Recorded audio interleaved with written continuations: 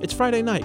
What places are you heading to for post-work happy hour? Tell us. This podcast is making a best of the best list and needs recommendation for happy hour menus at restaurants in KC. Text us at 816-601-4777. That's 816-601-4777. Standard texting rates apply. Up to Date wants to know what you're talking about with family and friends. You can text UTD to 816-601-4777 to tell us. Again, 816-601-4777. Are you ready for it?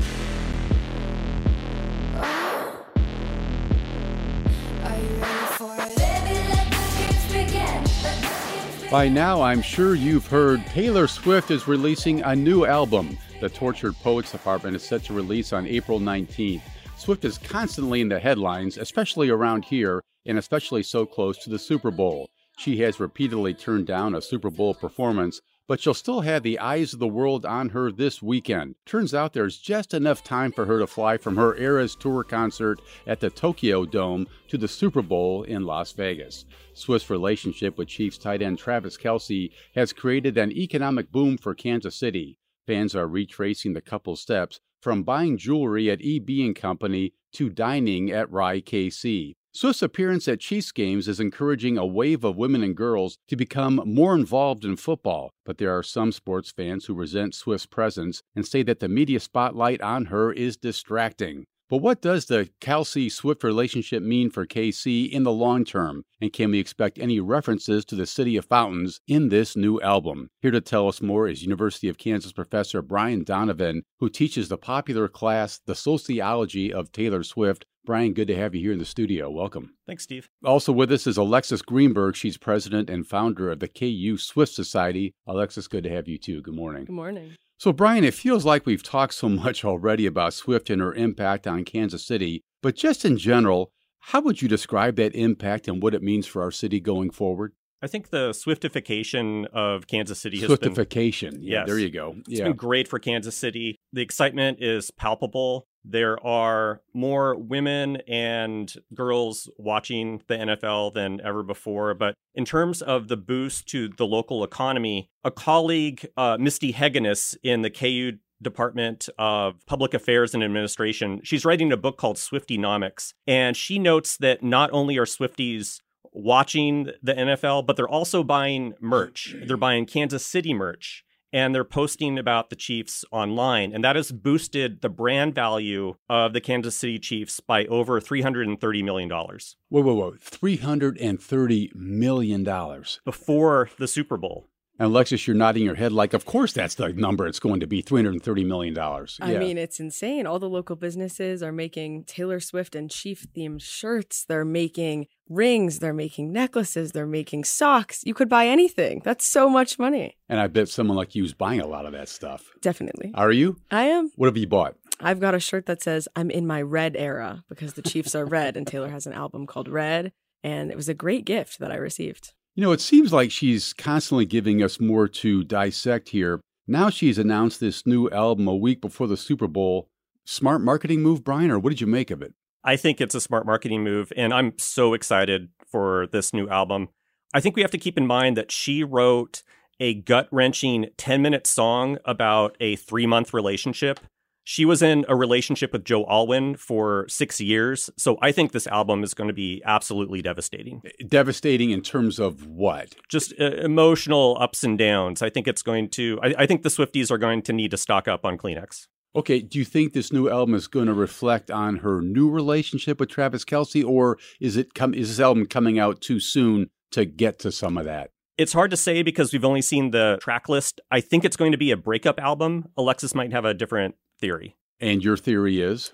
I've got a lot of theories, and I've been hearing a lot from all the Swifties at KU. There's no way to be sure, but a lot of the song titles seem to allude to a breakup album. I would agree with Brian. So that strikes me as kind of a downer at a time when she's up.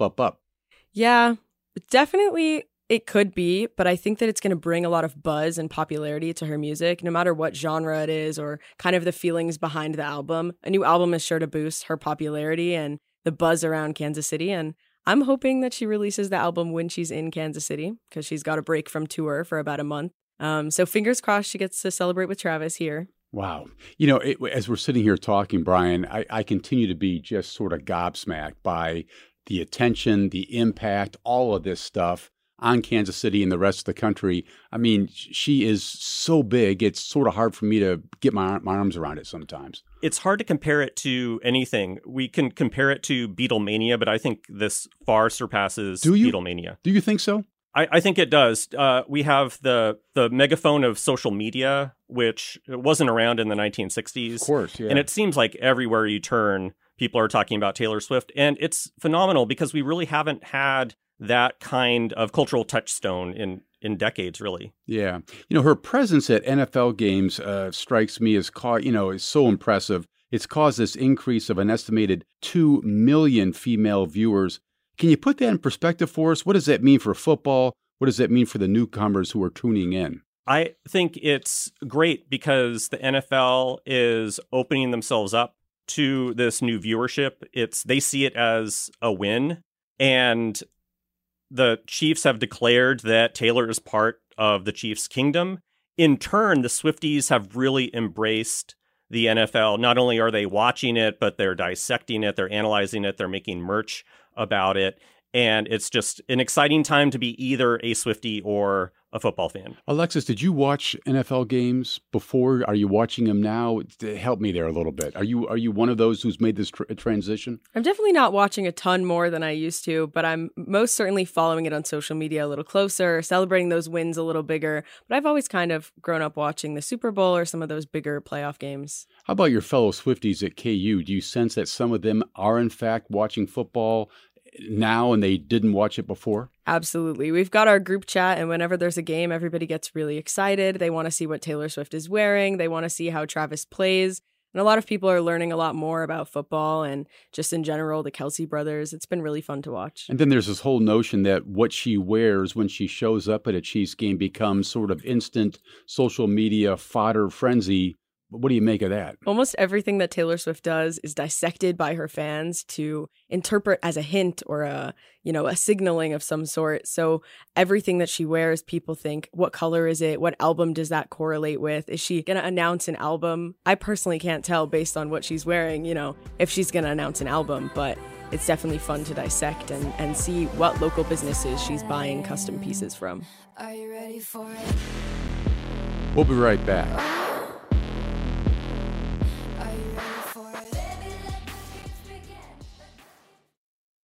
So she announced this new album at the Grammys the other night. What was the impact of that statement? Did you know it was coming? What impact did that have on Swiftiedom out there? So there was absolutely this assumption that she was going to announce a re-recording at the Grammys, and many people thought she was going to announce Reputation. But I didn't see very many people talking about the implications or the possibility of a brand new album. So it was really, really exciting for her to win Album of the Year. She is now the artist to win that the most times in history. Yes. And then to announce that really set the world on fire. I got, hundreds of texts from that group chat. Did you get hundreds? Hundreds. Everybody was freaking out. They wanted to know what genre and are we going to have a release party and what are we going to do at KU for this? And it just creates so much buzz on campus. And what do you think the impact of that announcement was, Brian? Oh, electric. And also, I don't want to go too far past the notion that she made history on Sunday by winning Album of the Year for a fourth time. Yeah, absolutely. Well, we have a clip here. Travis and Jason Kelsey's podcast, New Heights, has this segment called No Dumb Questions, which has a Swifties version. Let's listen to a clip from that segment, then we'll talk about it. From I said, speak now. What's a field goal? Go ahead, Jason. You just give it to me. I don't know how to make this. I'm an idiot. So a field goal is when you kick the ball through the uprights. Why would you want to do that? And you get 3 points. You settle for 3 points. The goal is always to get the ball in the end zone. And when you don't, that's kind of a disappointment. The Kelsey brothers, these celebrated Super Bowl winners, are embracing basic questions like, what is a field goal?